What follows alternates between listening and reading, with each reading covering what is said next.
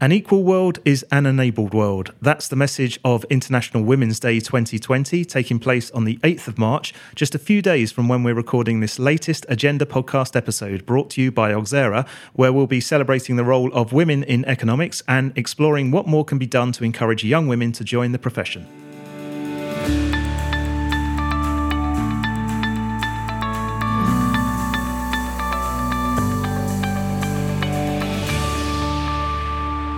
Hi, and welcome to this Women in Economics episode of the Agenda podcast. My name is Russell Goldsmith, and we're recording today's show at Auxerre's office in London. Joining me around the table, it's a welcome back to the podcast to Helen Jenkins, Auxerre's managing partner, who is a respected expert in competition and litigation. Alongside Helen, we have Mary Starks, executive director and expert in regulation and policy design at Ofgem, the UK energy regulator. Plus, we have two consultants from Auxerre, Enza Seminara, who focuses her expertise in the financial services industry, and Andrea Antuca, a competition economist. So thank you all for joining the podcast.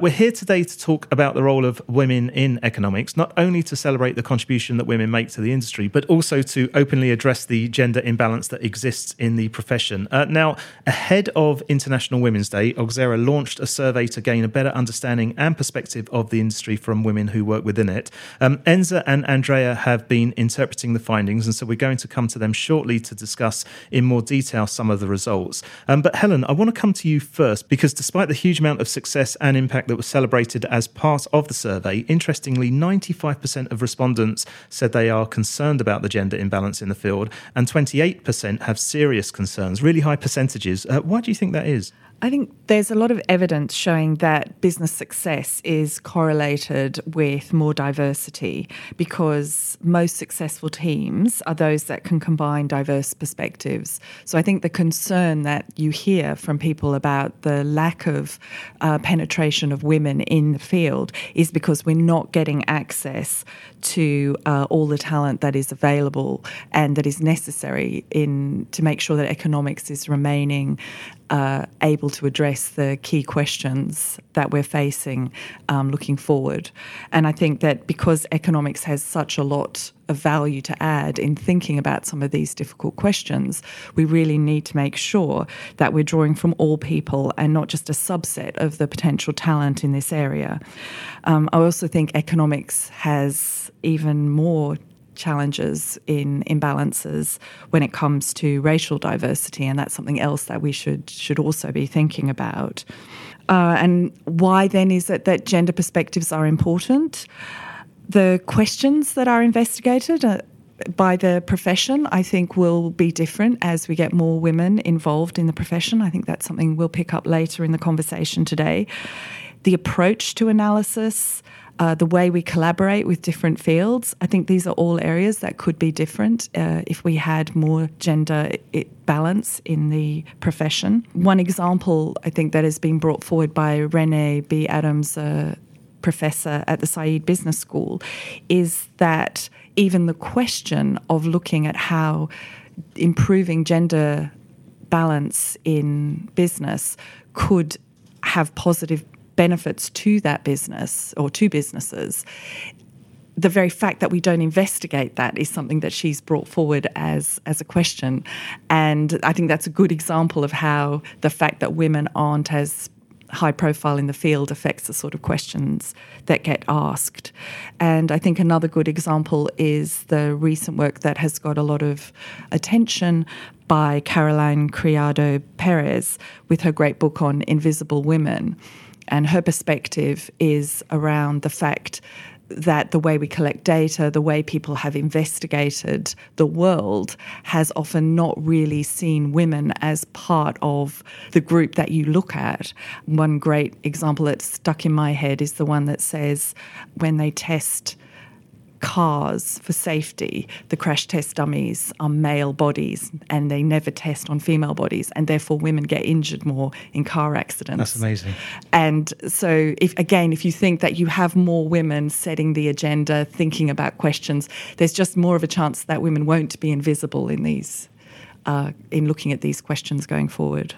Mary, let's bring you in at this point. What's your thoughts there? So I think, I certainly recognise the points Helen was making about bias in the field. I think we are right to be concerned about that.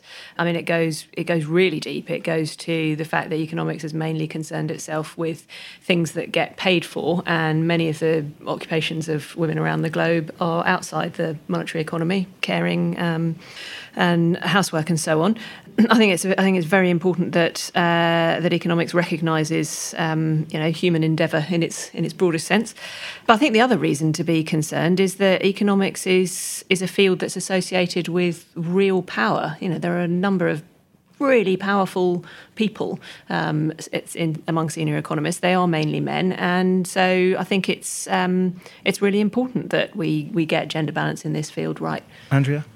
As a young professional, I think I do identify myself with the high proportion of respondents that are concerned with this. And this is because quite often I would walk into a room where there are multiple economists, but not many of them are female. So in that case, you start asking why, and you probably start thinking there is a problem in here. Okay, and Enza? Yes, I agree. It was not surprising, really, to see that so many women are still concerned in 2020 about gender imbalance, especially in the field of economics. I think these concerns arise most of the times from the challenges that some of us still face every day. We got really some great responses in our survey. Many women are concerned not about the blatant challenges, the blatant injustices, because those are rare, luckily, today in many societies. But it's about the more subtle barriers. It's about the extra work, the extra effort that sometimes in a men-only clubs women need to make to succeed and to go up the ladder. Well, Enza, let's stick with you, because the survey asked the question about what attributes women bring to the profession that is different from their male colleagues. So that kind of leads nicely onto it. Can you talk us through what the findings highlighted and also your perspective on them? So this actually was one of my favorite questions. I think the responses we received were all very interesting.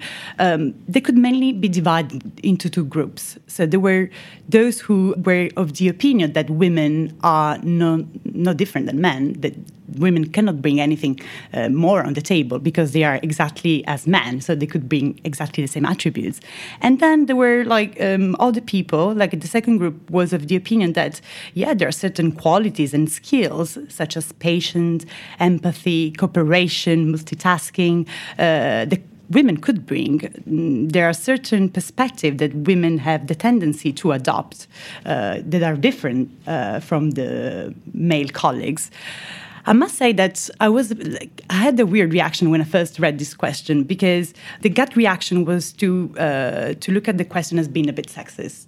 But then I realized that it was not. I think in a world in which male characteristics, such as assertiveness, like the traditional characteristics that are associated to men, assertiveness, competitiveness, risk appetite, are considered the successful ones, somehow admitting that women can be different, then women can have different characteristics, could just reinforce stereotypes.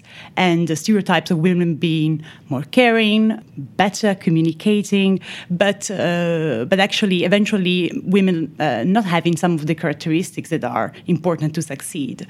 But I think that we shouldn't think at it this way. I think it's important to cherish differences, and we have many examples of the different perspective, the added value, the different values that women brought in the field of economics. Somehow, many women were revolutionary in the work that they did in the field of economics.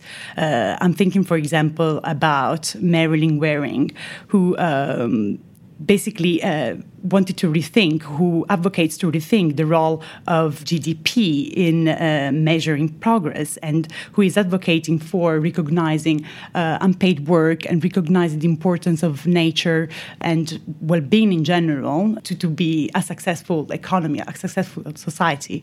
So, and in general, not only in the field of economics, but also in the field in policy making in general, I see women to be focusing on very important topics that are sometimes different than the traditional ones. For example, ecology. climate change, well-being. I have two examples that come to mind. Christine Lagarde, the president of the European Central Bank, is advocating for the European Central Bank to have an active role in climate change, something that is sort of revolutionary in itself. And I'm also thinking about the Well-being Economy Governance Initiative, which has been launched in 2018 by 3 countries, Iceland, New Zealand, and Scotland, who are all led by women. Excellent. Andrea, what's your take on it? I do think that women can bring a different perspective in economics, and mainly because historically we have spent our time differently than men, and we are more familiar with some other aspects of life which have been overlooked. Those that have been doing the work on policy making and setting up different structures have done so with the knowledge that they had at the time. And when you don't act in certain parts of the social life, you're not aware of it. You're not aware of what's missing or what could be improved. Hence, when someone working in those areas of society that are mainly jobs for women or have been historically jobs for women come to the front and are part of the policy making, they can bring more insight and help develop those areas as well. Mary, just listening to what Enza and Andrea were saying there, do you think women have to work harder to make it in the industry, or is it simply a case of everyone just working to their full potential and these senior appointments suggesting the dawn of a more level playing field? Well, I think anybody who has to work to fit in at work or who has to cope with not fitting in, with looking different, is going to find that an effortful thing to do, and that's an issue in any monoculture workplace, whether that's to do with gender or not. So yes, I think women in a male-dominated field such as economics absolutely do have to work harder. Equally, men in female-dominated fields such as primary education, I imagine, would pay a similar kind of mental and emotional tax just to sort of turn up and try and be the best they can be at work. So I think it's extremely important that workplaces are diverse so that you don't get that monoculture setting in. And I think it's important that they are inclusive so that people do feel that they can be themselves at work and bring their best selves to work and be honest about who they are. Enza? Yes, so I just wanted to mention one of the subtle barriers I was talking about before, which could be relevant in this case. So yes, I believe women had to work harder because somehow they could not rely on some of the mentorship, networking that men enjoyed when, for example, progressing in their career. Somehow women were I think had the tendency to think that those were not very important, as important as working hard. Some more subtle points, such as finding the right mentor, the right sponsorship, and also it was more difficult for them to find a mentor when, most of the senior managers were, for instance, men.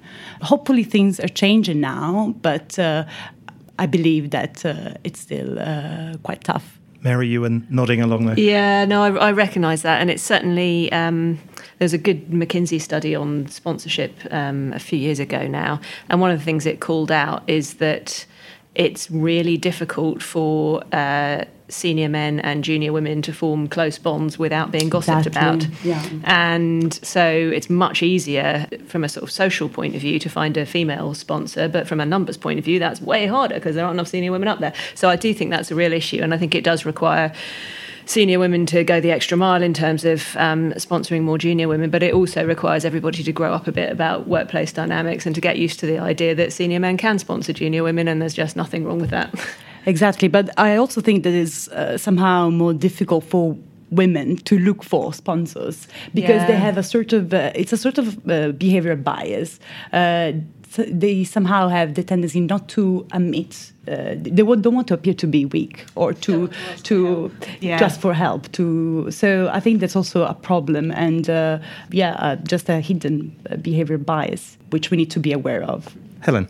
Yes, I think picking up on that point about behavioural biases and the way women themselves interact in a workplace and the constraints sometimes women put on themselves is something that is baked very deep, I think. And when I reflect on my own career and the fact that I've built my career as an economist here in the UK, but I grew up in Australia. And when I reflect on that, there's a part there that I was given freedom from the fact that I didn't fit a mould. Like, people expected me to be different because I was an Australian woman. Therefore, it was fine that I didn't understand necessarily the behavioural rules for women, and I could be more direct and I could call things out, which I think actually probably comes naturally to a lot of women.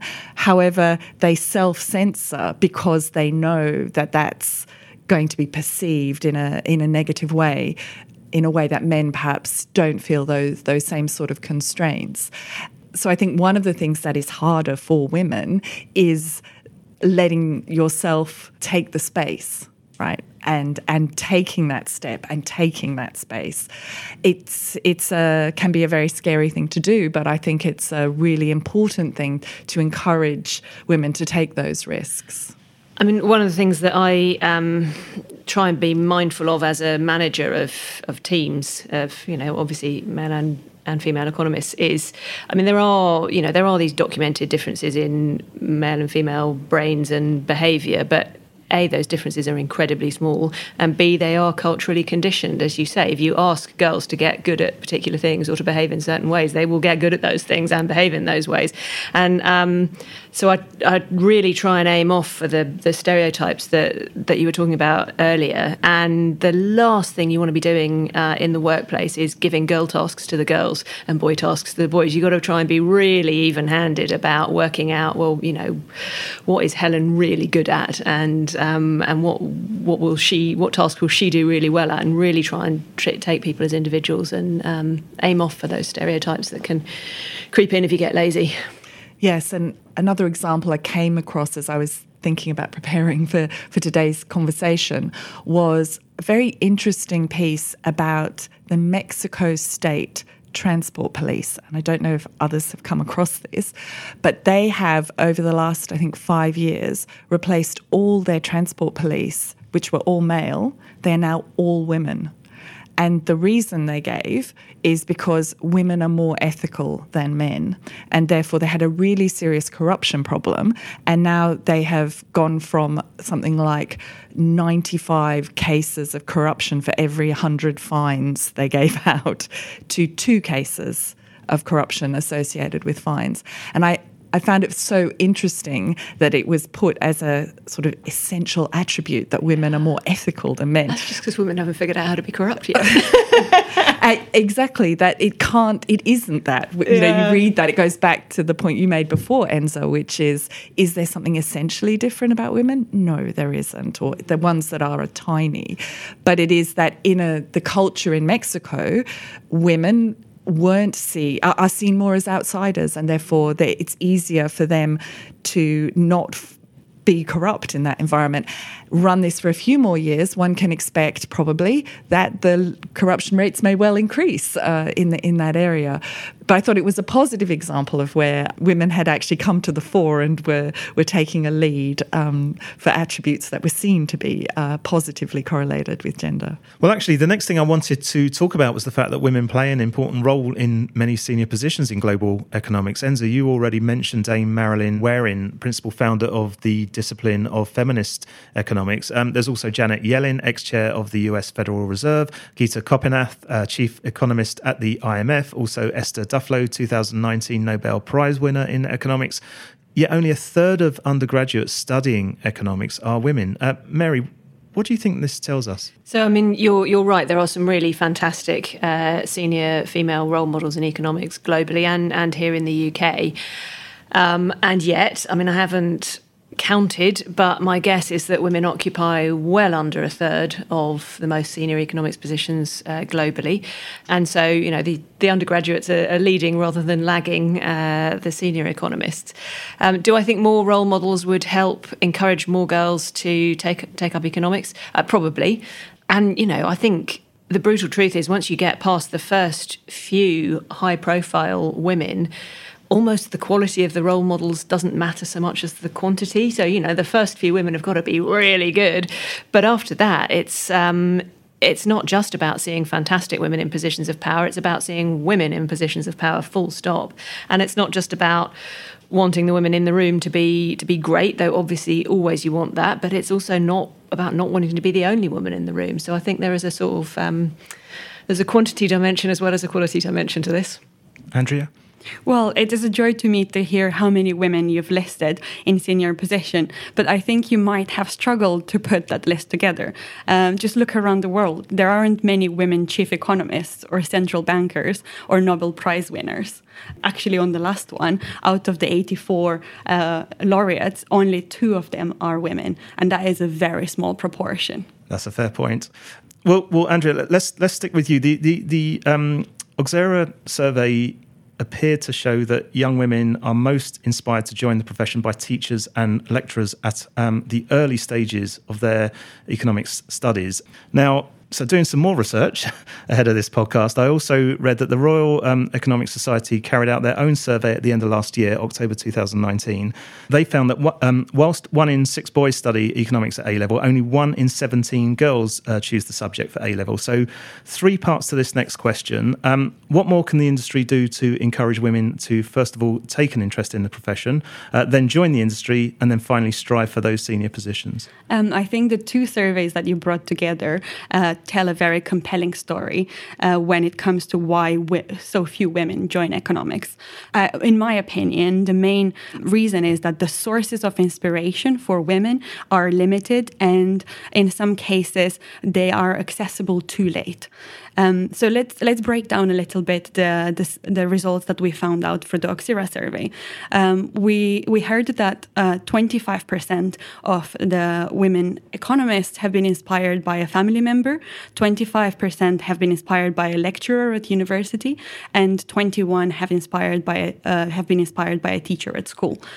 If we think how many of those 16 out of 17 girls that didn't decide to study A-levels had access to these sources and have been told about economics as a profession, we will probably understand where the problem lies. So if a family member that could inspire you is not aware of economics as a profession or doesn't understand what an economist does, they won't be able to pass that knowledge on to you. So you're already missing out on one of the main sources. If we're looking at the teachers in school, probably that would be a maths teacher or an economics teacher. It means that you have already taken some steps to learn the basics that would help you out in studying economics further down the line. If you have chosen some other subject, the likelihood that you will be told about economics as an option are greatly reduced. And when we get to the lecturers at university, it means that you've already taken quite big steps and you have already decided on a career path, which can't be assumed from many people. Helen? Yes, I've thought quite a lot about this question, actually, and I think it goes back really early. So it's quite a hard problem to solve. The steps I've taken personally is targeting Year 9 girls because that's the point that they start to make decisions about whether or not to take maths. And from my own perspective, I knew very little about economics. As Andrea says, no family member who was involved in that.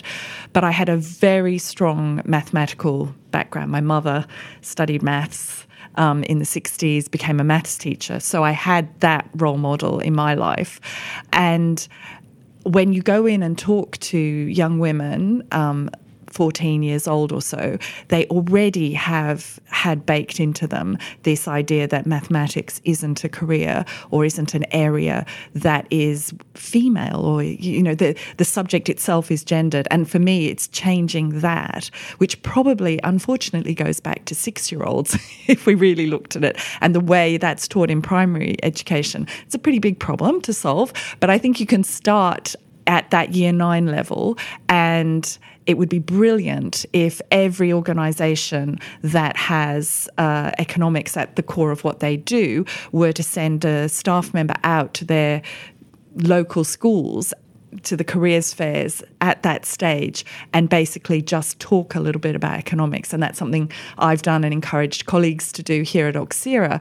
And when I go, I don't actually talk about Auxerre particularly, because it's a long way from a 14-year-old's perspective, but I just talk about business, finance, regulators, and the idea that what you'll be doing is answering questions about how people make choices, how we price things, how we decide what to invest in, just to get their interest in how there are so many fascinating questions that economics can answer. And then I say to them, just do maths. Just keep doing maths. You don't need to think about anything else. Just keep doing maths. I think that's a very good solution that you proposed there, Helen. But more generally, economics has a PR problem. Look around at the films that you see in the media. How many of them portray economics as a profession for women? If you have to think of one film where economics takes center stage, you probably think of the Wolf of Wall Street. Well, is that the kind of image you would like to have when you start working? Probably not. Enza? I think the lack of women, the lack of interest of females from women in economics could be also linked to the fact that the dominant economic literature has been until now around topics such as macroeconomics, econometrics, finance, in which women probably are not very interested. Claudia Goldwyn from Harvard University look at what are the fields of research of economists, male and female economists around the world, and found, for example, that women tend to gravitate to subjects such as labor, environmental economics, topics that are more concerned about society and the well-being of society, whereas men tend to be more focused on econometrics, macroeconomics. So up until now, what has been dominant in economics was that. Finance, econometrics, macroeconomics, and there's been little space for more for topics that are more geared towards society, labor market, environment. So as more women enter the field and pursue research in these topics, probably that could even attract, with a cascade effect, more women to join in. Yeah, I think this is all extremely interesting. I completely agree with the don't drop maths, a bit of career advice. I think my friend's mother put it that nobody should drop maths before maths drops you. So you carry on until the point where you just can't do it anymore. At that point, give it up, fair enough. But for anyone, regardless of whether you're male or female or whether you want to be an economist or not, stick with maths is great advice. But I also think that the economics profession has been very, very closely allied to maths and has probably been too mathematicized at times. Certainly my master's degree involved far more matrix algebra than my subsequent career has come close to. And it probably didn't evolve enough psychology or ethics or history or anthropology, just some of the other adjacent fields to economics that are complementary and incredibly important for being a practitioner of economics. And I think, going back to the sort of PR image of the profession, if as a subject it was more closely allied with some of the social sciences and some of the humanities, as well as with the maths that you do need, it might have a broader appeal. And I think that would be a good thing. Yeah, I couldn't agree more. I do agree with that as well. However, there is that bit of you have to get the women in to the discipline as it stands to then get the change. And I think there is a framework that comes from that mathematical knowledge that is very helpful for the rigor, which then allows that, with that framework, to then ask different questions and bring in other ideas. But I think it's quite interesting, some of the debate around the way economics has been taught since the crash with the core economics approach and the post-crash economics society, and the idea that rather than when you open the textbook, the first thing you see is a graph. When you open the textbook, the first thing you might see is, so how do we solve climate climate change then a problem, and start with that as the hook, I think is an interesting way in. Indeed, and I think the interest that women have when they start doing economics is very important. Even our survey highlighted that a big proportion of the female economists that we've surveyed were more interested in policy making and having an impact on society or in social sciences in general. So that's the kind of language we have to use when we present economics. We have to talk more about the impact that it can have on society, not on the amount of money that you can make once you start working in here. Well, it sounds like we can do a whole podcast just on this one question, but I'm going to have to move this on because we're pushing for time now. So, but picking up on what Mary just said about climate change, actually, that's given me a nice lead into my next question, because the survey also asked about the importance of economics in addressing big global questions. And no surprises, climate change actually came out on top of that. Helen, in your view, what role does economics play in helping to address these global issues? I see economics as having two key areas that you can think about it making a contribution to answering any question. Aside from having a rigorous framework, which it brings to any question, the first thing is how to allocate scarce resources. Like, at its essence, that's what we're all trained to think about as economists, think about trade-offs. And for big questions such as climate change, it's all about scarce resources and thinking about climate as a resource, which is something people have often thought of it as a free resource. Trade and trade policy, trade wars. Actually, one of the big insights that economics has brought to public policy and understanding of welfare and wealth is the benefits of trade, and the fact that by each person, each country doing what they are comparatively better off at doing, you actually increase the pie if we then trade between us. And so allocating resources is an absolutely essential part of trade policy.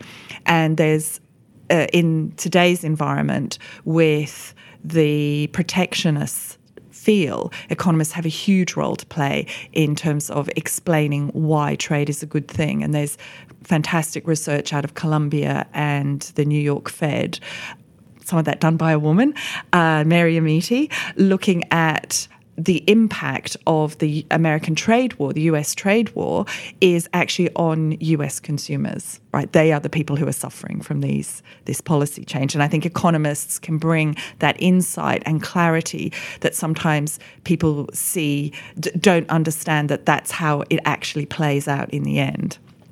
One of the other topics that came to the fore in our survey was around artificial intelligence and concerns around that. Now, a lot of that is around incentives. So how do we think artificial intelligence is going to operate? What is it going to be targeted at? How will it affect us? How will we respond to it? And I think the clarity that economics brings on incentives is we're trained to have not so much judgment around that. So often other disciplines will come and have a judgment about if people respond in a particular way, it's good or it's bad. Whereas economics goes, people are going to respond in the way people respond.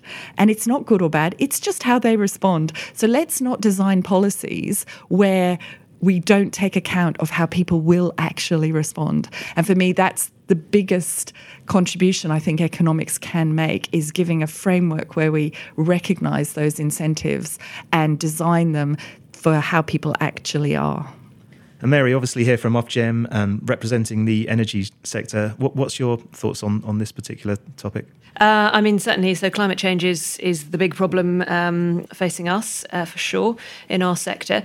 Economists bring that real intellectual clarity about problem solving, real clarity about what could work, what won't work, what might have unintended consequences based on, as Helen says, how people will respond to measures.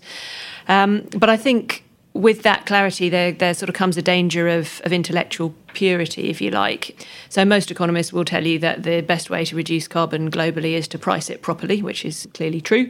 But it's really important that economists also understand why implementing that is so difficult. And the real insights from that probably come from other fields, politics, international relations, and so on.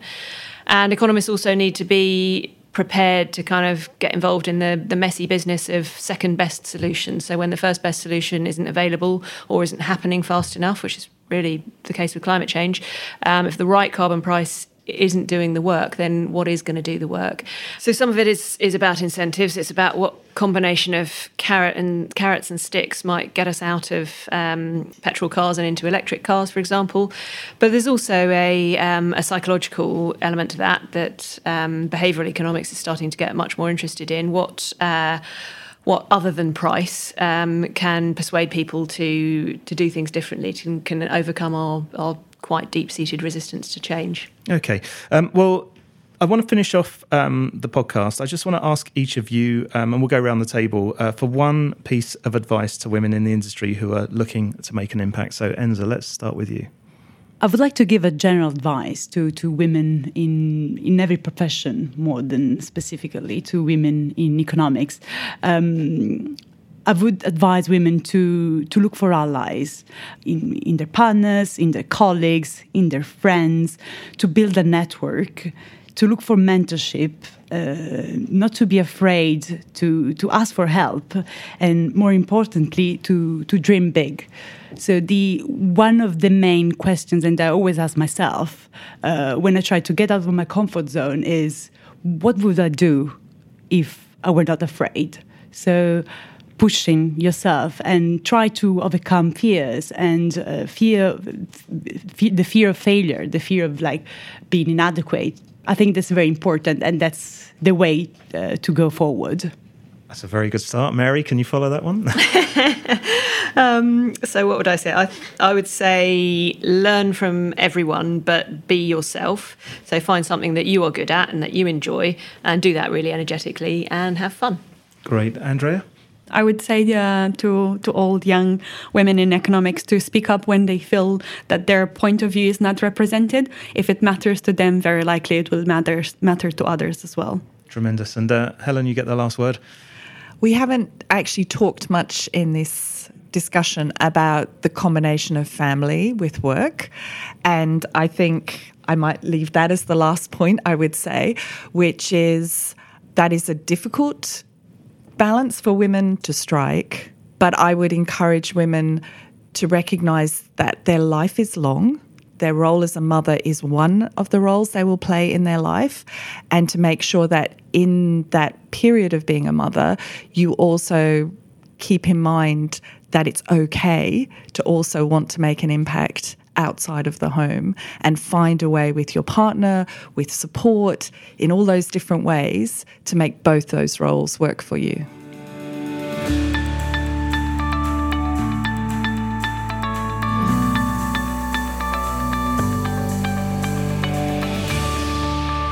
Some great thoughts to end on there. So thank you once again to all my guests for joining us today. So Helen Jenkins, Mary Starks, Enza Seminara and Andrea Antuca. Don't forget, Auxerra would love to hear your thoughts on this topic. So if you'd like to contribute to the discussion, you can do that on their agenda website by visiting auxerra.com/latest-agenda, or you can comment on their LinkedIn and Twitter posts where they have shared this podcast. If you've been inspired by what you've heard today and are interested in finding out more about working with the team at Auxerra, please email them at agenda@auxerra.com. We'd also love for you to subscribe to the show, which you can do on all podcast platforms. And if you've enjoyed listening, please do give us a positive rating and review. And finally, if you'd like to get in touch with Auxerra about Agenda and any of the points raised here today, or in fact any of our previous episodes of the Beyond the Bottom Line series, you can do that by also emailing agenda@auxerra.com. But for now, thanks for listening and goodbye.